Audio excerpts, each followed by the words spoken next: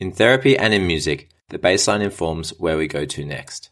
This is the show that examines the present state of music therapy and asks, where to from here? Welcome to Baselines with Joe Thompson.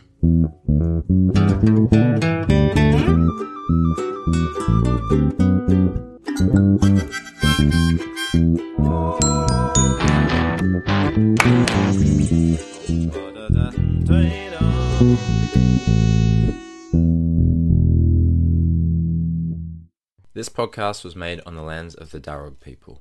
Today's guest on Baselines is Samantha Sholer-Jones. This episode continues with our international theme, but allows for a hiatus from the people I met in my America trip as we follow Sam's own extraordinary journey which took her to the other side of the Northern Hemisphere. There are few people who can claim to have a more colourful answer to how did you become a music therapist than Sam. Samantha completed a Bachelor of Music in Performance in Flute at the Western Australian Academy of Performing Arts, with the late Richard Gill as the Dean in 1991. After graduating, she commenced her performance career, which included performing casually with the West Australian Symphony Orchestra. Passionate about teaching flute, Samantha taught extensively across Perth, including having a teaching position at the Western Australian Academy of Performing Arts. In 1995, she was accepted into the Franz Liszt Hochschule für Musik in Weimar, Germany, to complete further studies with Professor Robert Wynne, former principal flautist of the Royal Philharmonic Orchestra, London.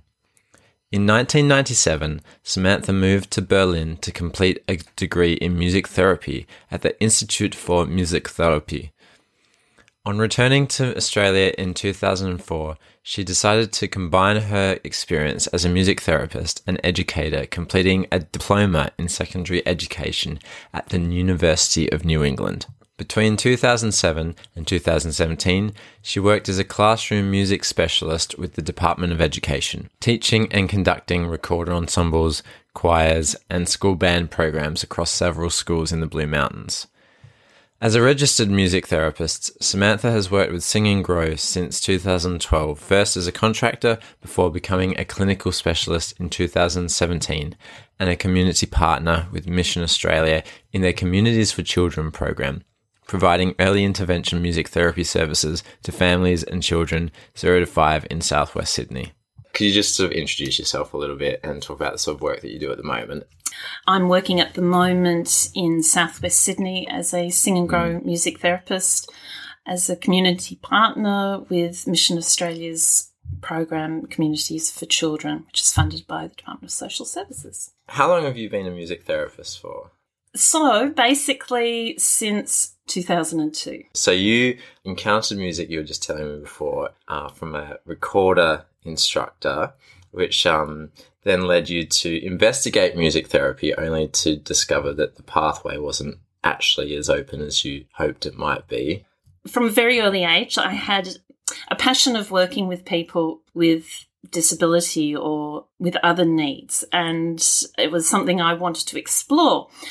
And even, when we did work experience at school in Year 10, one of my work experiences was at the then very politically incorrect term called the Spastic Centre. I loved my work there. And then my lovely, dear old recorder teacher had spoken about looking at doing my second work experience in Dural, where there was I believe it was the Nordhoff Robbins School. It was there that I was able to observe music therapy for the first time, and I was blown away. It was just like, this is what I want to do. I was 16. What was so impactful about it?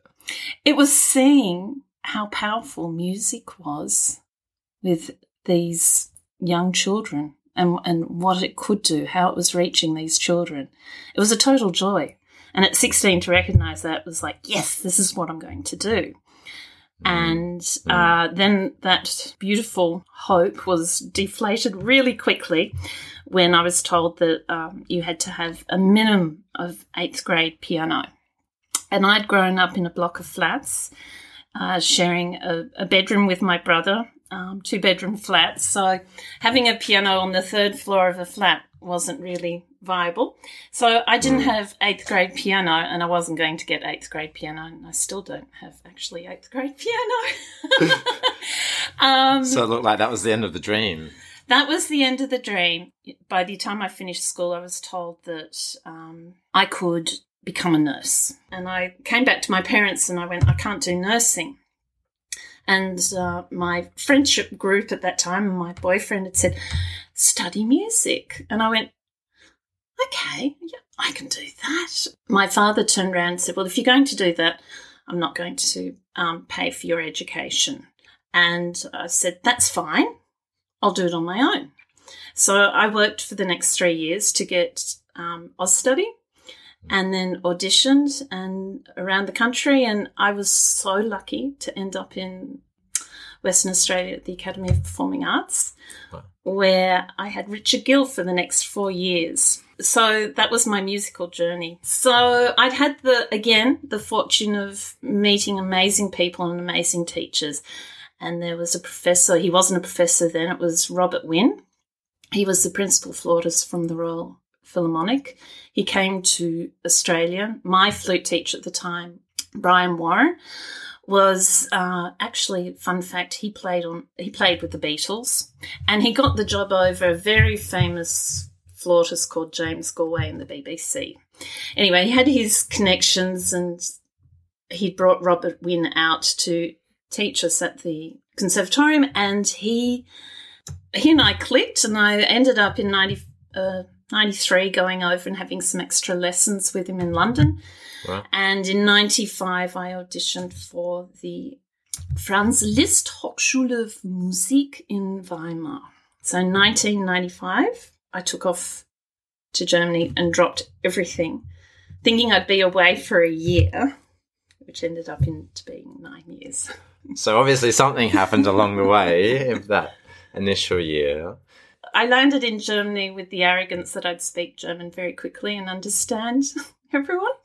And, of course, that didn't happen. Survival of the fittest, I had to learn fairly quickly. So to give you sort of context, Weimar, so landing in where I was studying is the former East. Weimar was going to be Hitler's Third Republic. So a lot of history, but also the incredible history of, you had Franz Liszt, you had Bach, all these people that came through this town. Very rich musical tradition. Goethe was one of the big people. It was an incredible time. So the first year was just flute lessons and playing. And then after a year, I went, I think I'm just starting to understand the Germans. I think I'm getting it. And at the end of that first year, I went, oh, now I've got a boyfriend. I'm going to have to find my way to stay here a bit longer. So I pushed out my visa for another year and ended up studying piccolo, just so I could stay in. Just so you had a reason and to it was keep in studying.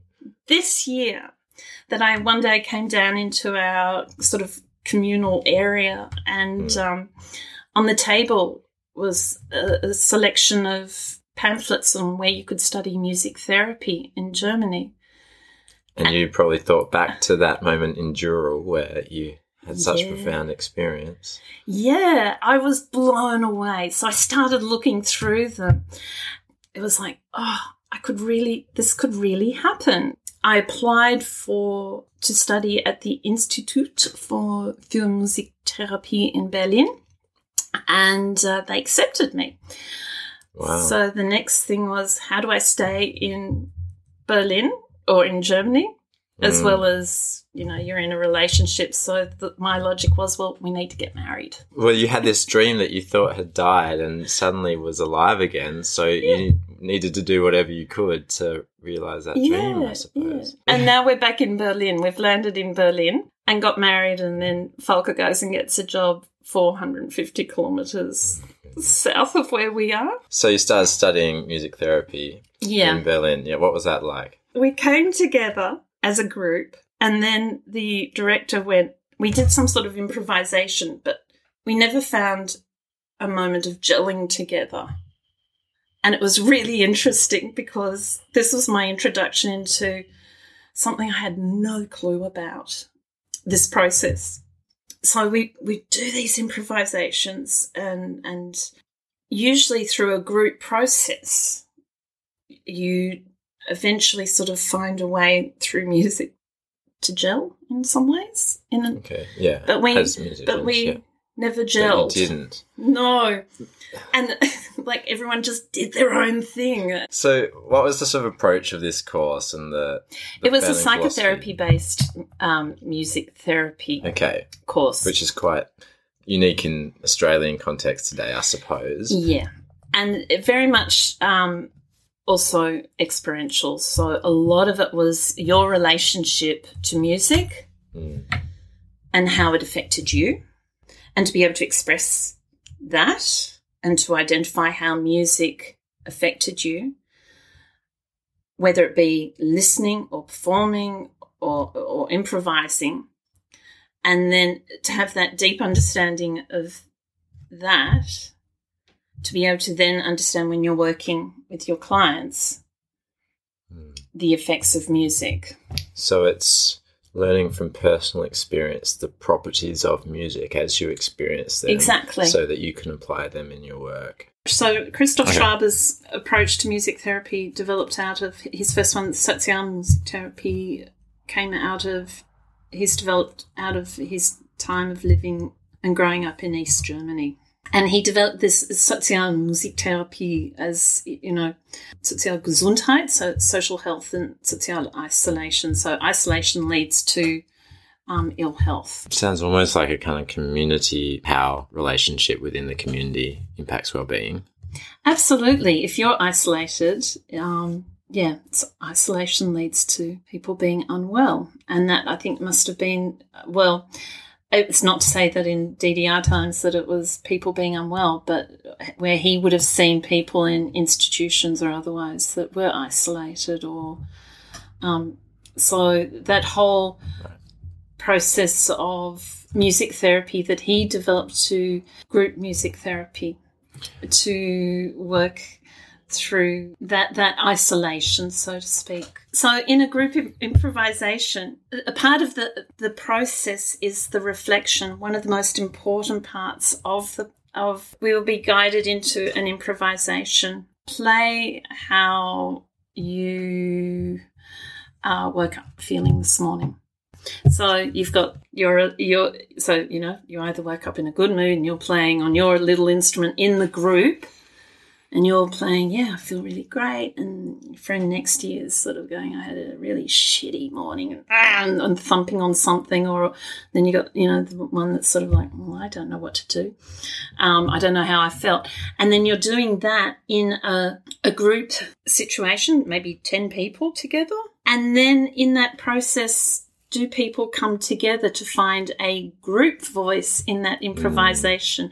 Then, or maybe not. And then leading that as a therapist out of that group improvisation to then really reflect directly on what was, so first of all, on the very sort of music level, what did you hear? You wouldn't go straight in, how did you feel? But what did you hear? Did anyone hear you in the group? That sort of thing. So there's this awareness out of the, I heard, is there anyone that you connected with during the improvisation? So suddenly, I started to connect with Joe over there. I enjoyed his groove, so I started to get into it. And how did that change you? Yeah, maybe I got out of my bad mood, I actually started to take on Joe's bad mood. Thanks, Joe. Music gets used as like both a proxy for social interactions, but also is a more expressive and fluent version of social interaction than standard language. Yeah. So you could express, you don't need the verbal. Yeah. So the same thing could be, I worked in a workshop where it was like people with disabilities went to a place of employment and then they had music therapy. So everyone would come up and do a session with music therapy. So again, working on their social skills or their expression. But again, that music brought everyone and connected everyone together. So we explored all areas of using music. So there'd be music. We would music in dance, music in art combined, and drawing, improvisation, everything that involves music, right? There was one time, I guess, where I'd got to the point, I found it really hard to analyse myself deeply in an improvisation or an activity. We were drawing to music, and I drew the beach, and it was a group mural, and I was being, well, what does that mean for you? And I went, well, that's where I'd like to be. And it got further analysed, and I got to the giggle stage where I was just like, I can't analyse anything more than that's where I want to be. And I was like, but what are you denying? I'm not denying anything. I just want to be at the beach. That's it. Some metaphors are pretty straightforward, really. But it was coming. I think one of the really complex things is when you've been a performer, you have a very different relationship to music and how it affects you, and it can be very much in the head. Bringing it down to how it affects your internal organs, I found very hard to try and, because I was still very much in my head. So what did you see your classmates doing, I suppose?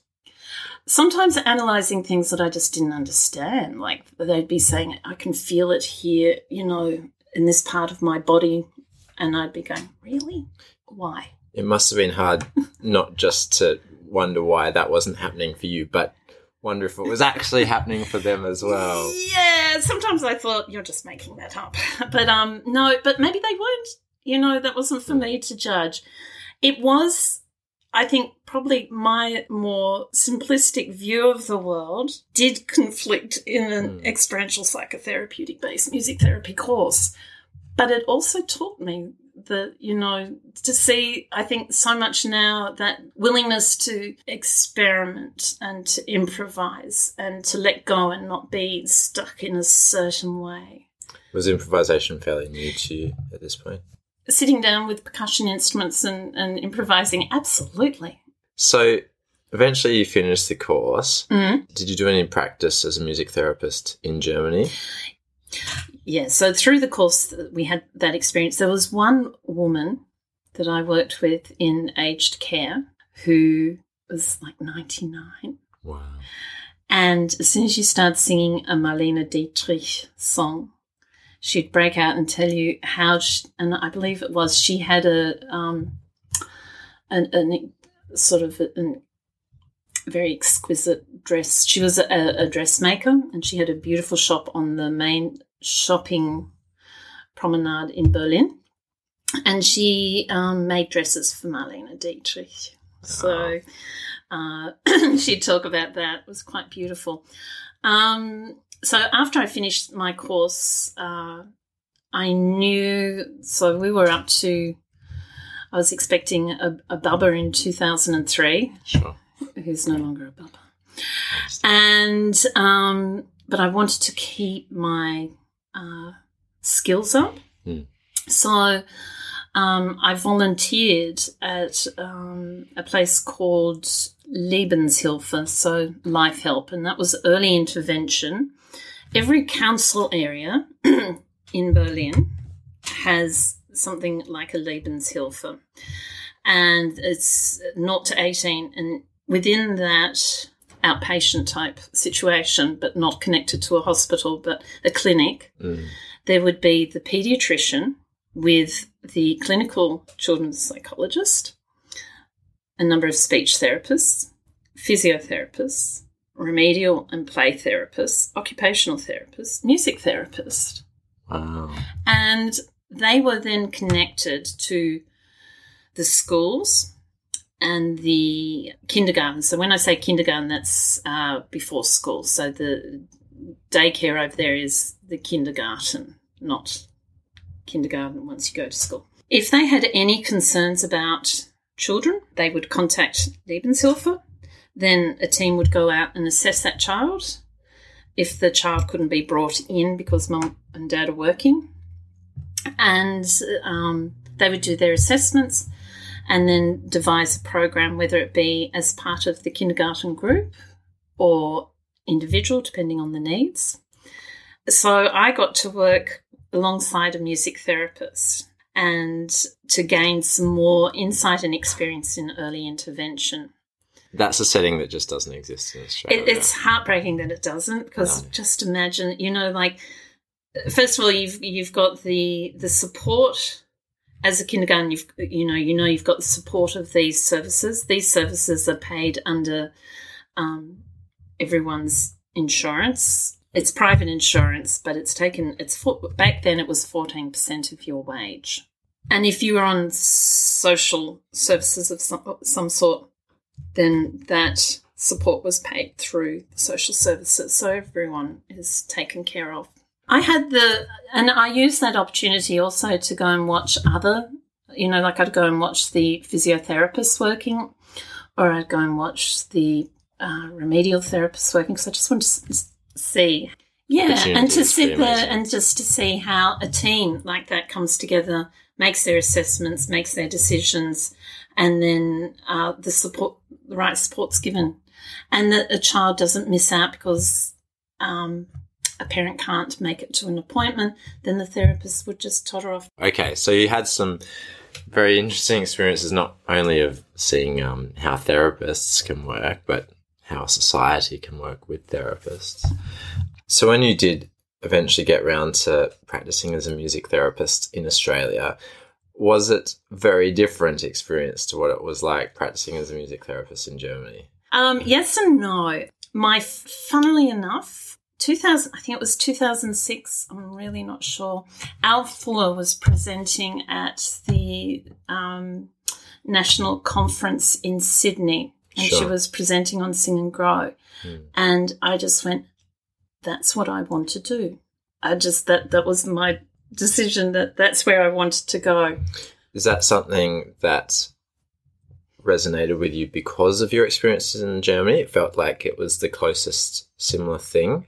I think I was just inspired by what Al was presenting at the conference, and the power of music in a relationship. If I was to reflect back, I think that would be what I saw in Germany, my relationship to music, and reflecting the whole time on that. And then the improvisation, there was in many ways it was quite removed in my training, because Sing and Grow is very structured in its way, and the music therapy that I would be doing in Germany wasn't in that sense structured. So no, I'd say it's fairly. I think it was still that power of the relationship through music. That's probably what grabbed me in all of that. So we jump forward and you're working at Sing and Grow. Did you want to draw some of what you learnt in Germany and experienced in Germany to the Australian context, or did you feel much more at home working in Australia in the way Australians tend to work? No, I can remember there was a time, except, again, in Sing and Grow, because I think it was very structured and I knew what I was doing and what I was wanting to achieve.